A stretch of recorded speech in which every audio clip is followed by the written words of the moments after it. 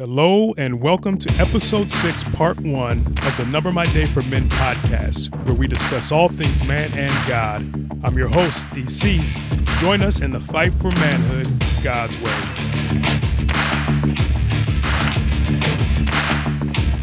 Please join me in welcoming today's guest, Joel Forte.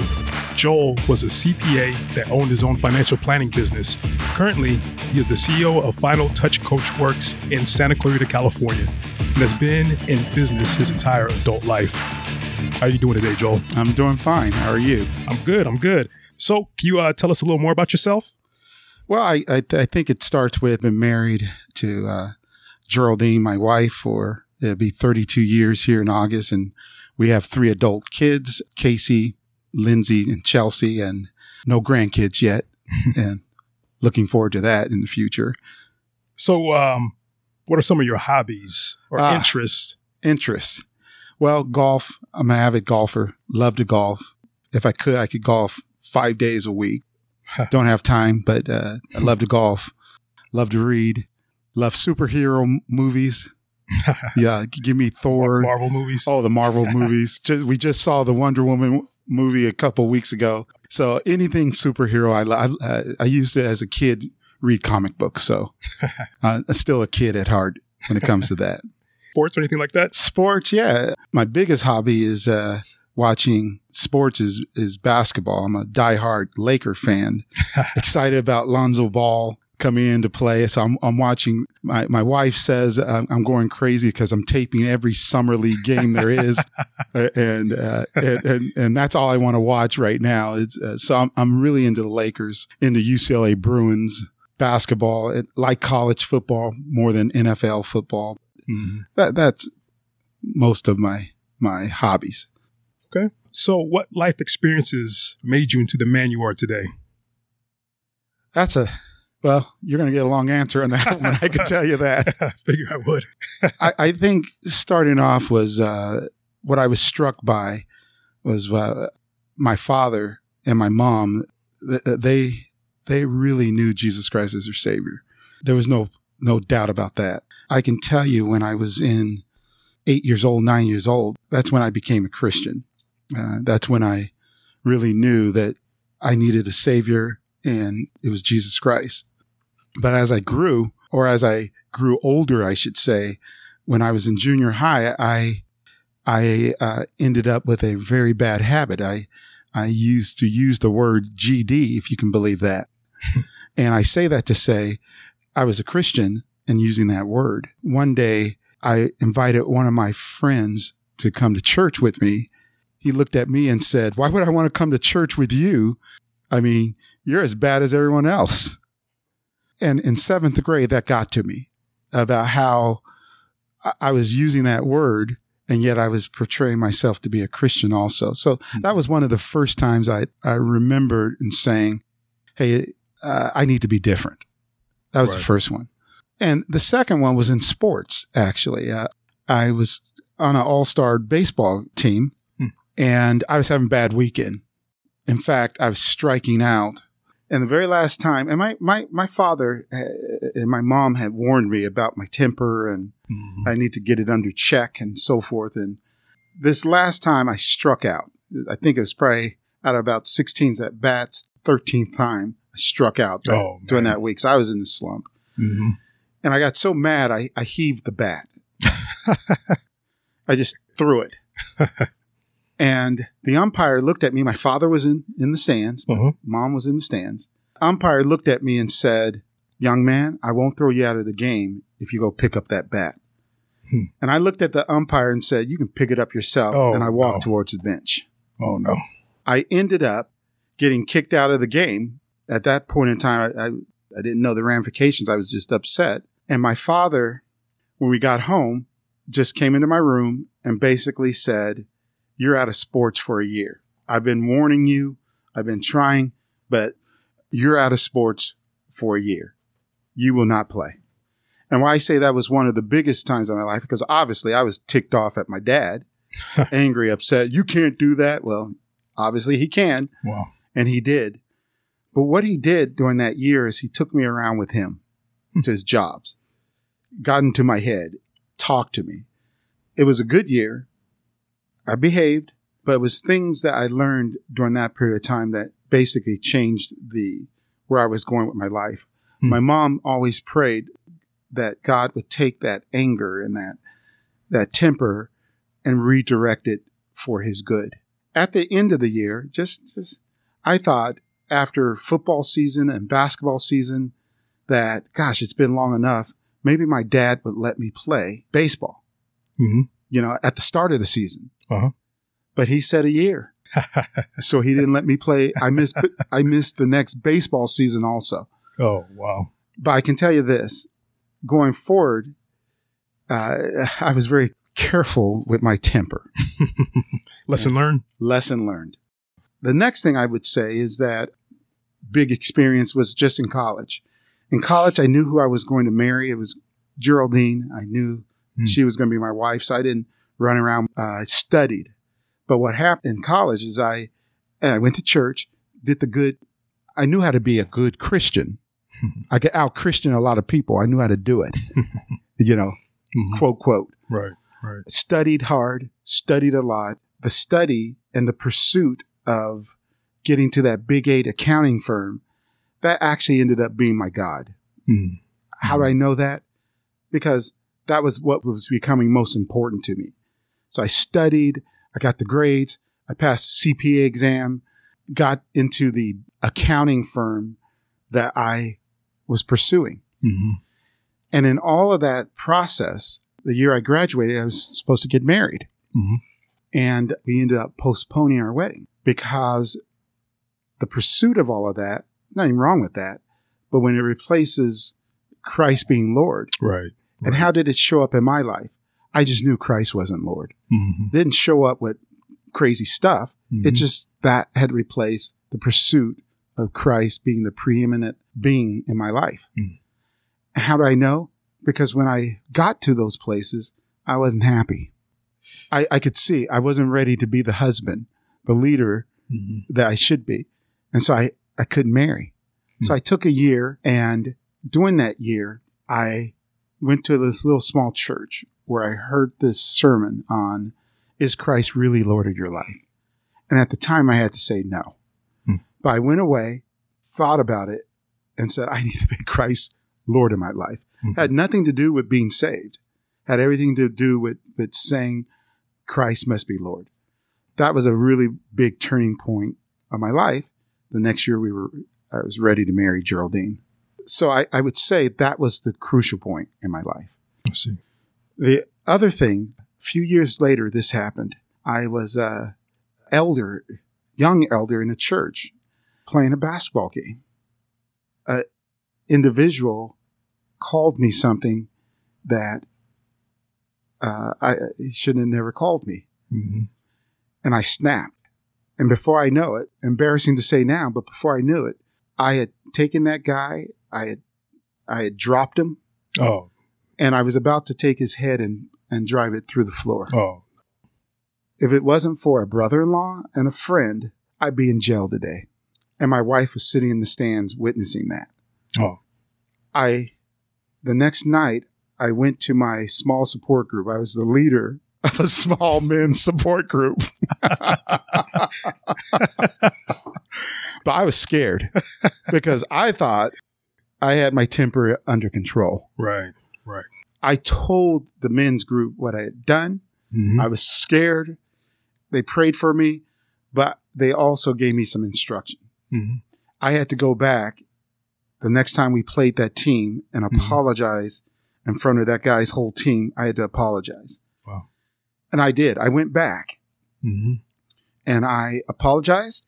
And the guy basically said, take a flying leap. And it was at that point in time, there was not anger. I actually felt sorry for him. Right. And I prayed for him. That was the point. Absolutely. And I haven't lost my temper like that since, but I know that's part of me. Oh, yeah. So that was a humbling experience. Lord, if you're not in control, I can easily lose control. So that was another, I guess, what you would say, big turning point in my life.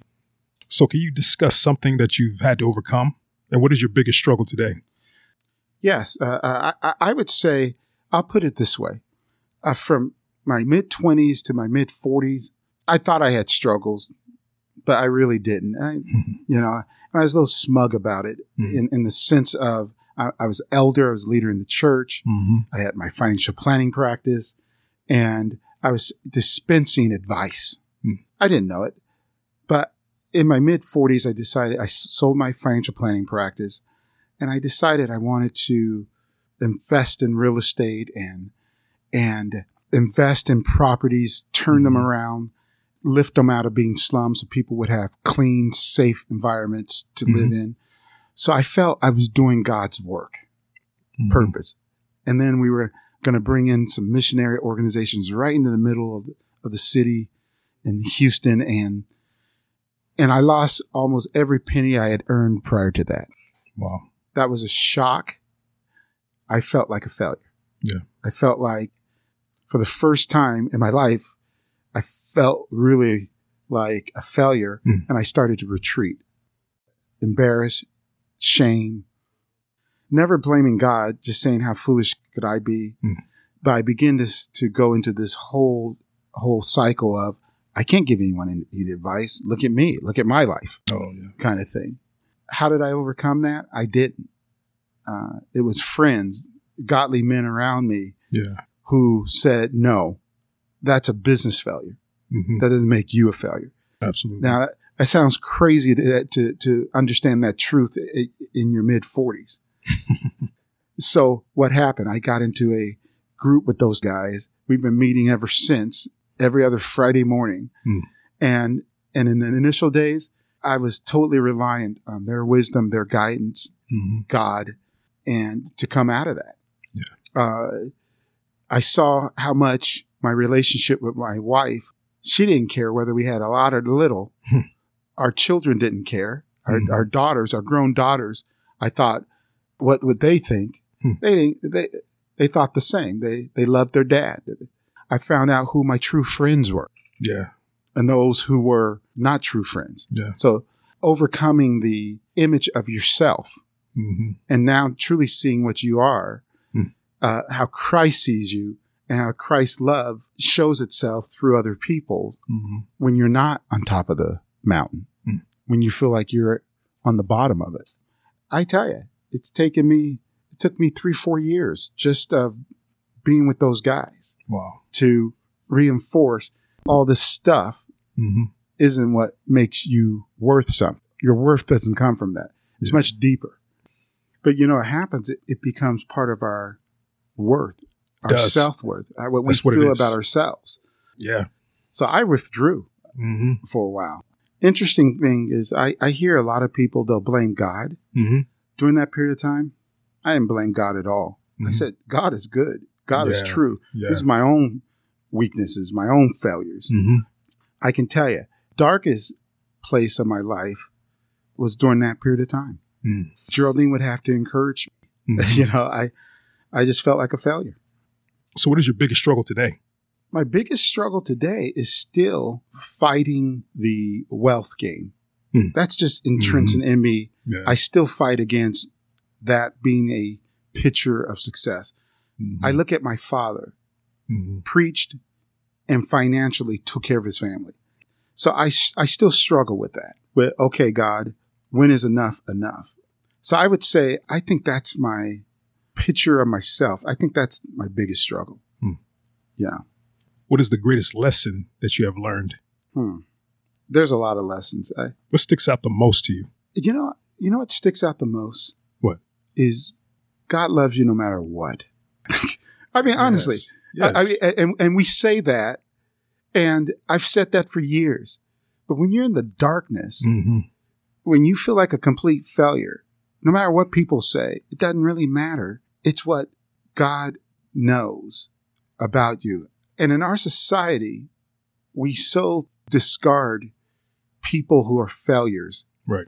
Quote, society. Right. Now, God doesn't do that. God comes in, he loves you no matter what. Yes. Yes. Along with that, he brings people in your life. I used to lecture at a master's college. And when I was going through that period of time, I felt like, what can I say? Mm-hmm.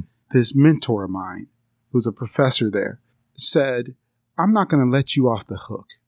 If you don't want to speak, it's going to be because you don't want to speak, not because you're not worthy of speaking. Mm-hmm. In fact, you can help the students more by just being honest with what has gone on with you. Yeah. That makes you more qualified to speak. Mm-hmm. So I'm not going to give you an out. You're going to have to give your own self an out. That was God's way of saying, take these experiences Yes. and use them for other people. Yes. And yet sometimes we're so afraid Yeah. that people are going to look at us and judge us. Some people will. Mm-hmm. Who cares? Who cares? Who cares? And I think that's one of the biggest things I've had to overcome. It's part of what we do as Christians a lot of times, where we think that since we've been Christians for this long, Mm-hmm. we should not have this problem, or we should be more successful. We've bought into a world system. And that's not what God says. There's these values that we forget about. Mm-hmm. And we look at what we have, what we've done. Mm-hmm. Okay, now we can speak. Right. It's not true. Right. And I learned that. So I thank God I continue to speak at that place, and I begin to share the failures. I would share honestly exactly where we're at, what we're going through there. So I think that's the biggest lesson I've learned. I have deeper roots, deeper friendships, not based on how good I am, Mm-hmm. but just based on a mutual love for God and love for each other. What is the best advice you have received? Gosh, I've received a lot of advice. I remember the mentor, one of the mentors, the professor at Master's College. He said this to me one day. He said, Joel, you have an incredible love for the lost and a love for God. And these failures are going to enhance that even more. So be yourself. Be who you are in Jesus Christ. Keep doing that. That was really good advice. Because overlaying all of this, what I can't lose is my purpose. I don't believe my purpose is to run a business. In the past, have a financial planning practice. I believe my purpose was in those business, be a light to the world. My clients, be a light to them. So how I behave, how I act will either elevate Christ or cause there to be shame on Christ's name because of my bad behavior. So for me, in the dark times, I kind of forgot that, thinking I'm not going to present myself well to Christ. I went broke. How is that a glory for Christ? How's that a good example for Christ? Yeah. Yet the truth was, how do I handle that? Bad things, terrible things happen to Christians and non-Christians. The difference is how Christ takes you and walks you through those things. Yes. And how you respond. Yes. So, for example, today I'm living a life, not perfectly, but a life that says Christ is Lord. Christ is Lord. Christ is real. How does that play itself out with what my employees see, with what my customers today see, no matter what I'm going through? In the past, it would be put on a good face. We trust God versus just being real. Hey, today I'm a little stressed out, but you know what? What does the Bible say? Mm-hmm. Don't be afraid. I'm here with you. That's what God says. Do not be dismayed, for I am your God. I will keep you. I will strengthen you. So in the fear, in the stress, you turn right back to God and you live it real and live in front of everyone. That's the true test and the true understanding of who Jesus Christ is in your life and who God is. Not this false sense of everything's great, Right. everything's well. Right. So what is the worst advice you've ever received? Let me go back to that that period. Mm-hmm. During that period of time, we owned a restaurant also, Mm-hmm. and the restaurant was bleeding money, meaning sales had gone down, cash flow, and this came from another Christian buddy, really good Christian friend. Well, God knows that the restaurant business has to operate on a cash basis versus a tax recording basis. So the advice was, do what everyone else does in restaurants. Just pay your employees with cash. Pay everything in cash. So what would that do? That would deflate sales and drive down tax. That was the worst advice that could have been done. Why? Because that would be, hey, I have to break the law to make it versus trust God. Absolutely. And do it right. And here's the whole thing. Even if it fails, that fails, but I still am doing exactly what God wants me to do. Yes. And I'll trust his provision, not these little mechanisms, if you will. So I think that was the worst advice I could have ever been given. In this world, people do a lot of things. People are dishonest. People cheat. In my business today, somebody would say, hey, does cash make a difference? If I pay in cash, can I get it done for cheaper? Because you don't have to report it. My way of sharing the customer that says that, my faith, cash is the same thing. I report all cash. I don't hide. I don't try to put it away. I have to record it because that's the law of the land. And I have to trust God. I have no choice. Either God is God or he's not. Right. And in those situations, no, I must trust God. Thank you so much for joining us today. Part 2 of Joel's interview is coming next week. Email me at info@numbermyday.com with any questions or comments. Visit us at numbermyday.com/men for more information and to join us in the fight for manhood God's way.